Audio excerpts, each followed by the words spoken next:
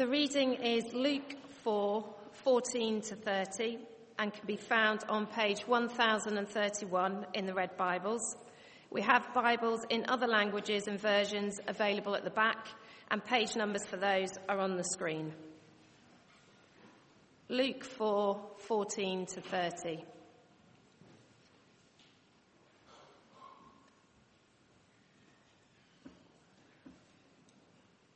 Jesus returned to Galilee in the power of the Spirit, and news about him spread through the whole countryside. He was teaching in their synagogues, and everyone praised him. He went to Nazareth, where he'd been brought up, and on the Sabbath day he went into the synagogue, as was his custom. He stood up to read, and the scroll of the prophet Isaiah was handed to him. Unrolling it, he found the place where it is written, "The Spirit of the Lord is on me, because he has anointed me to proclaim good news to the poor. He has sent me to proclaim freedom for the prisoners and recovery of sight for the blind, to set the oppressed free, to proclaim the year of the Lord's favour." Then he rolled up the scroll, gave it back to the attendant, and sat down. The eyes of everyone in the synagogue were fastened on him. He began by saying to them, "Today, this scripture is fulfilling in your hearing." All spoke well of him and were amazed at the gracious words that came from his lips. "Isn't this Joseph's son?" they asked. Jesus said to them, "Surely you will quote this proverb to me, 'Physician, heal yourself.' And you will tell me, 'Do here in your hometown what we have heard that you did in Capernaum.' Truly, I tell you," he continued, "no prophet is accepted in his hometown. I assure you that there were many widows in Israel in Elijah's time, when the sky was shut for 3.5 years, and there was a severe famine throughout the land. Yet Elijah was not sent to any of them, but to a widow in Zarephath in the region of Sidon. And there were many in Israel with leprosy in the time of Elisha, the prophet. Yet not one of them was cleansed, only Naaman the Syrian." All the people in the synagogue were furious when they heard this. They got up, drove him out of the town, and took him to the brow of the hill on which the town was built, in order to throw him off the cliff. But he walked right through the crowd and went on his way. This is the word of the Lord.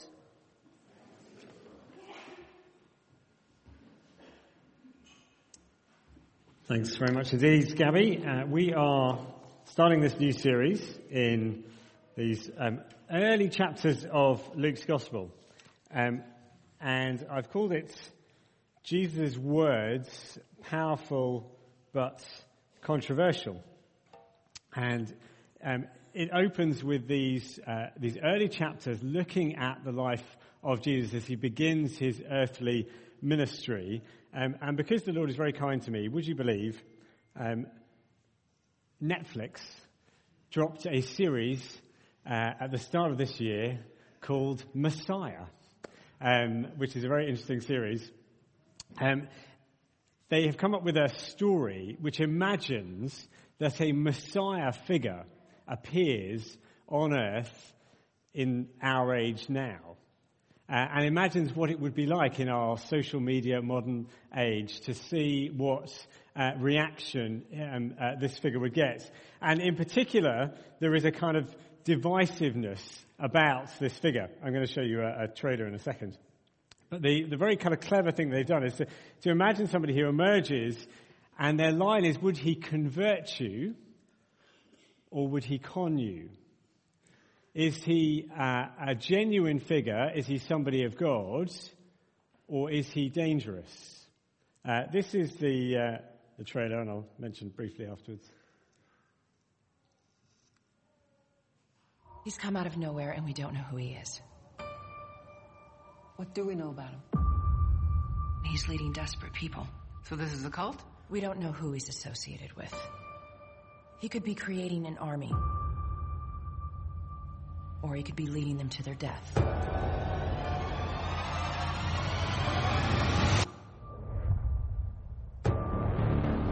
What will morning, Celia. Delivering a message. A message from whom? My father. And who is your father? We've lost it. What do you mean? He just disappears. No one just disappears. We all witnessed a miracle. He saved my daughter's life. You need to see this. Bury it for as long as you can. He didn't just click his heels and end up here. He clearly had help. You get around Syria, Israel, Texas. It's the nature of my work. And what is that work? God's work. Who do you think he is? You didn't see what I saw. And if I did, would I be calling him the second coming? How far will this new movement spread? I'm going to find out everything about you.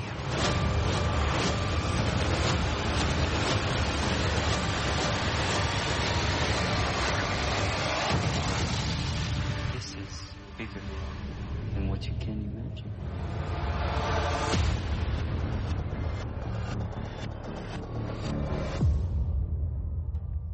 It's quite compelling, isn't it? Now, a couple of caveats. I'm very careful with what I talk about from the front here. This isn't family viewing.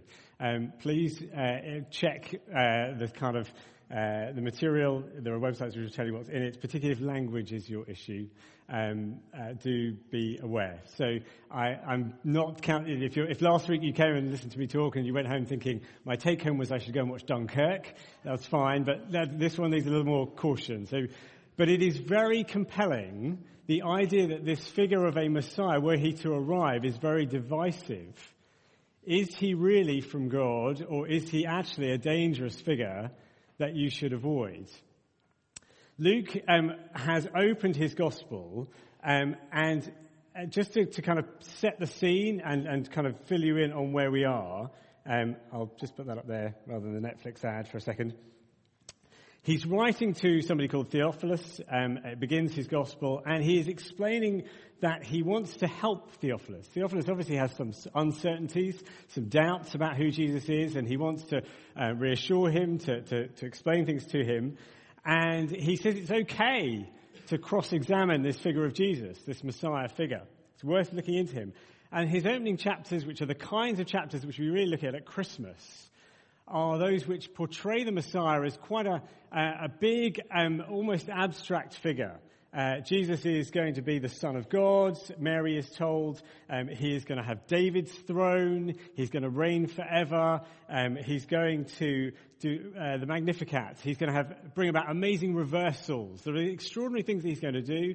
John the Baptist arrives, says he's going to be this really effective judge who comes.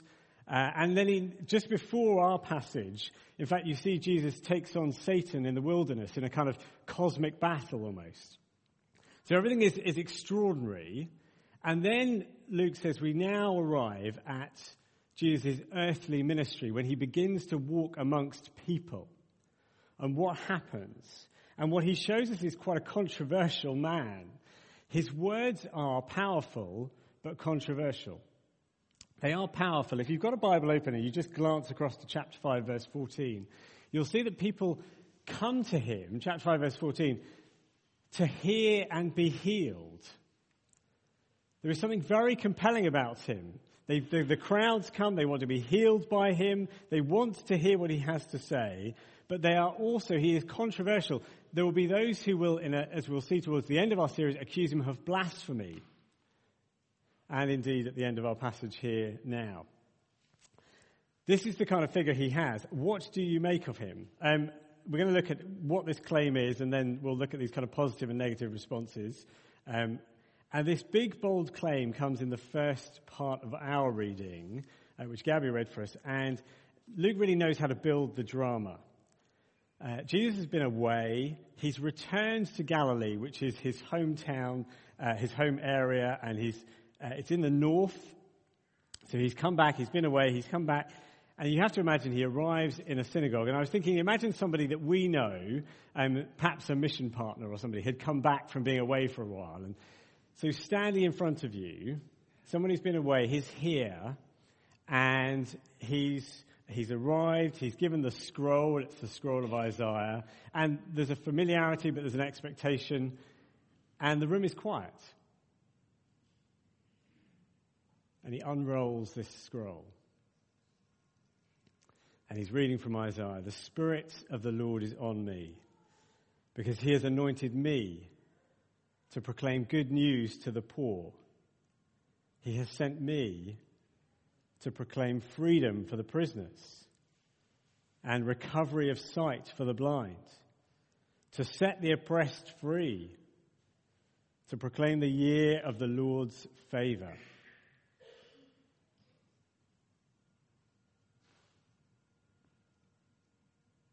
And he rolls the scroll and hands it back.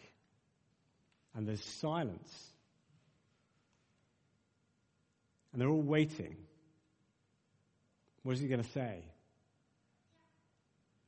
And he says, "Today, this has been fulfilled in your hearing." Mic drop. It's that sort of moment. And you imagine there's this familiarity with him. Hold on. This is Jesus. And they're listening. They're wondering, what do you make of this? This extraordinary. He doesn't actually, if you look at it, he doesn't really elaborate on any of it. You might be expecting him to unpack all of this and explain, but he doesn't. He doesn't explain what this good news exactly is yet. He doesn't really explain what freedom for prisoners means. He doesn't explain what sight for the blind is going to mean, other than to say, it locates itself in me. I am here, and this is it. So you can imagine why there are these different responses to him. I think it's worth just kind of putting out there. In our day and age now, in our day and age of grandiose Twitter remarks and extraordinary statements, I suspect some of us are a little uncomfortable and skeptical. Somebody comes along and says, "I am it." And in some respects, the age where somebody might embody a kind of fulfillment or hope of something feels like it is long gone, even though it wasn't that many years ago. I think it's just worth putting out there that this morning you may be quite skeptical. You may think, who is Jesus to rock up and say, "Today this is fulfilled in your hearing"? What does that mean?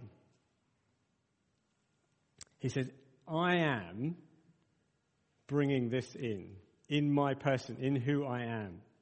And I think the reason I mention that is just to put that out, because there is this tension that we might feel. What do we make of this? Are we supposed to believe him or not? Is he genuine? Is he dangerous? And the two responses that follow, the first are that people are amazed at his words. It actually comes up in verse 14. Jesus, in the power of the Spirit, news about him is spreading. So there is a growing movement. And in verse 15, he was teaching in the synagogues, and everyone praised him. There was he was being acclaimed. Fame about him was being spread abroad. Have you heard? He would have been on social media. There would have been that kind of clips of him teaching would have been going viral. People are amazed at what he is saying, and he is genuinely impressive. So verse 22, after he says that, people speak well of him and are amazed at the gracious words that come from his lips. People do respond positively. I was trying to think of this is no more or less divisive, I think, really, but I was trying to come up with an illustration for this. Without trying to say anything political at all, there is currently a debate going on here, and probably in the States as well, about whether the Labour Party, who are trying to choose their new leader, as you know, whether they need another Tony Blair figure. Now, I know he's now a controversial figure in his own right. But as people have argued that the Labour Party hasn't won, and then they did under him, and then they haven't won since, do they need somebody like him? He was very good at communicating. He was very good at what he did. He did win elections. And it's interesting, that debate, he was somebody who was impressive. People were drawn to him. And people are drawn to what Jesus says here. And we'll see it as we go through. We'll see them wanting to come and hear and be healed. They'll want to hang on what he is saying. And people are genuinely moved. I think Luke wants us to see that. And I'll come back to it right at the end. But they are equally angry at him. So if they're amazed at him, they're also angry at him.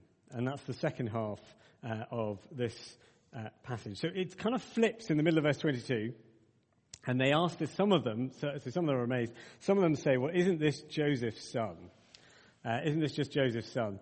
And the first of the sort of criticisms that is being lodged at him is basically, who do you think you are? Who do you think you are? Jesus, we know you're from here. You're Joseph's son. We know who you are. Until a while ago, you were just, you're around. You're just Jesus from down the road. You're just Jenny from the block. We know who you are. Thank you. Do you know that feeling when you go back to if you might have this feeling, if ever you go back to some old haunts that you have where people knew you in an earlier time? I'm going to let you in on something. When I was at university, I saw a university friend of mine a week or so ago. When I was at university, I had a nickname. I was given a nickname by on my university friends, and it was not the guy on the right. It was Lando. I was called Lando. I think it was possibly because he's the only ethnic minority in Star Wars. It was the 90s, and it was a different time then. And I was thinking I was showing them some pictures of the service from a couple of weeks ago, and me wearing the big flowing robes and everything, and all that, and the bishops here and that sort of thing. And I was showing them, thinking that if you go back to your old haunts, the people who knew you when you were younger, there's that little bit where you're sort of holding up a phone saying that there's me and the bishop, and they're like, would you get over yourself? It's just you, Lando. What are you doing? This kind of thing. And there's a little bit of this with Jesus. Who do you think you are? We know who you are. You're just Jesus. What do you think you're doing? I mean, you make this grand claim. But the second one then, Jesus kind of reads their mind in verse 23, and he can see what they're thinking. And the second claim is prove it. So he says, surely you will quote this proverb at me, physician, heal yourself. What, in a sense, he's saying, as in if you were a doctor, you would know how to practice. It's not so much saying that he needs healing, but more that, can you prove it? And particularly, we've heard you do this stuff in other places, and why don't you do it here in your hometown? And we've heard you do it in the regions around. So if you're not going to do it here, what's the point? And Jesus, I think in one of the strangest moments in this passage, Jesus actually, they're getting cross with him. And he stokes their anger. And he starts to take them on. And he does it by referring back into Israel's history. There is a great program on Radio 4, BBC Radio 4, called The Long View, if ever you've heard it. Jonathan Friedland, and he takes a moment that's in the news now, and then he says, let's look at something in the past and see if it sheds any light on what we're going through at the moment. So then the program is about what happened in the past, maybe 100 years ago, 200 years ago, whatever it might be.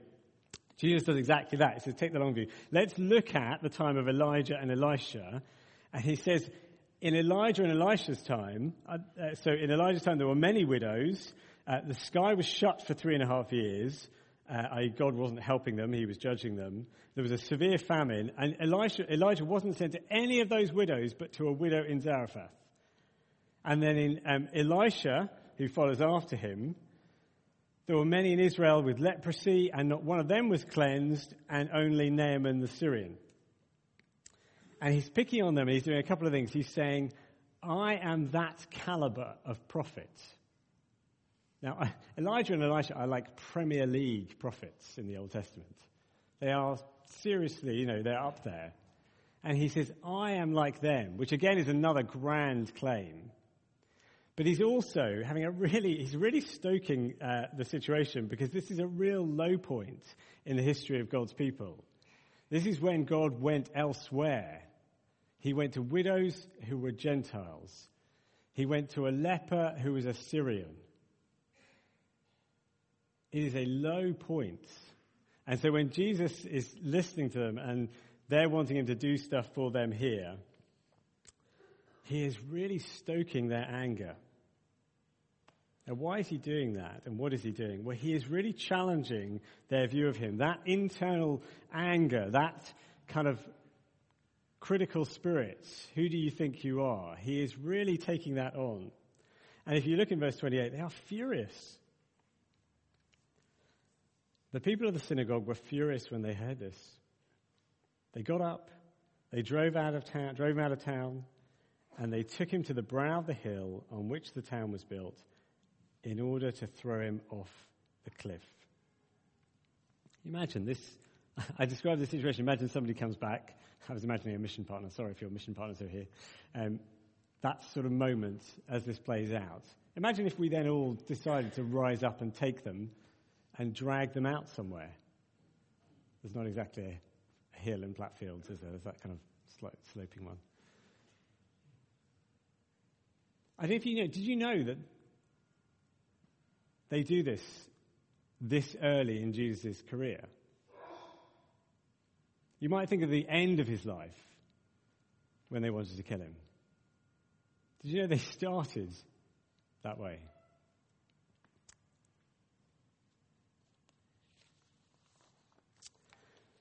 And Luke lays out, I suggested to you, having kind of portrayed the Messiah and what the Messiah is going to do and what he's going to bring, and is going to be, in many ways, cosmic and extraordinary and fantastic. When he arrives here on earth, amongst ordinary people like you and me, actually he divides pretty quickly people who are interested and people who are fervently against him. And this question is the question that I guess we're going to take into this next 5 or 6 weeks. How do we respond to Jesus' words?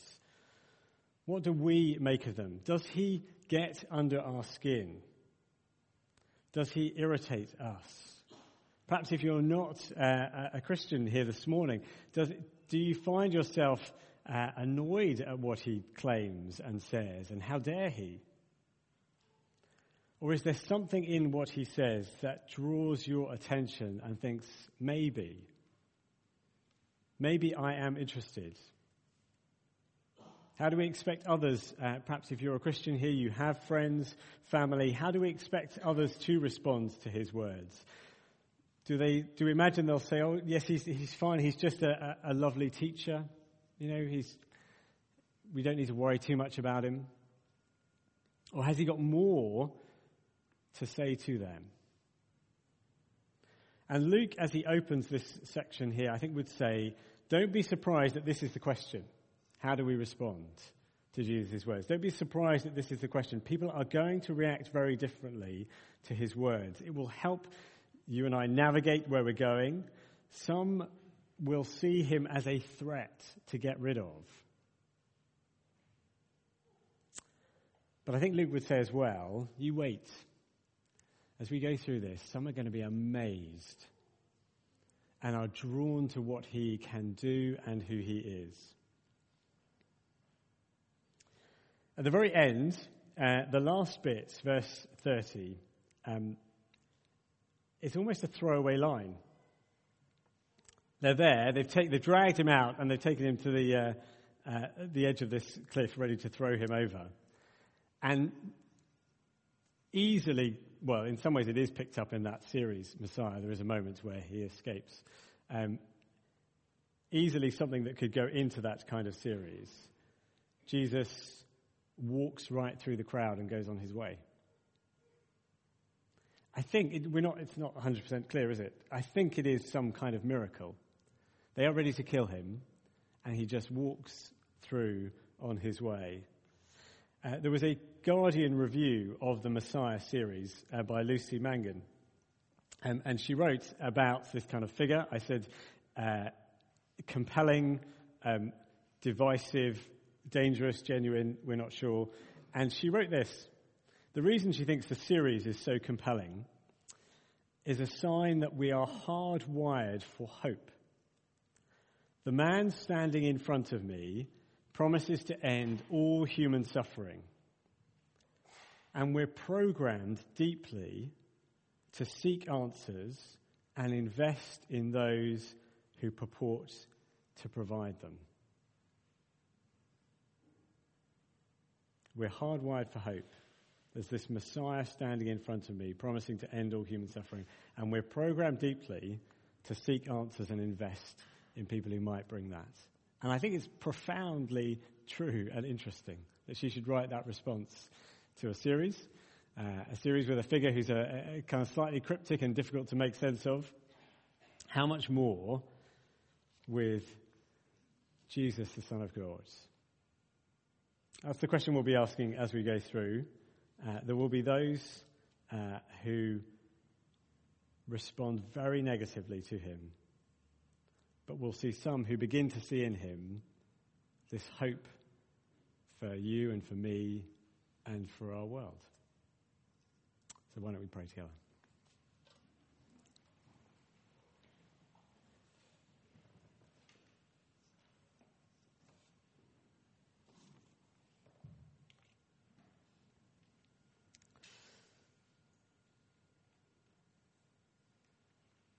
Gracious Father, maybe we have not spent much time looking at your Son for a while.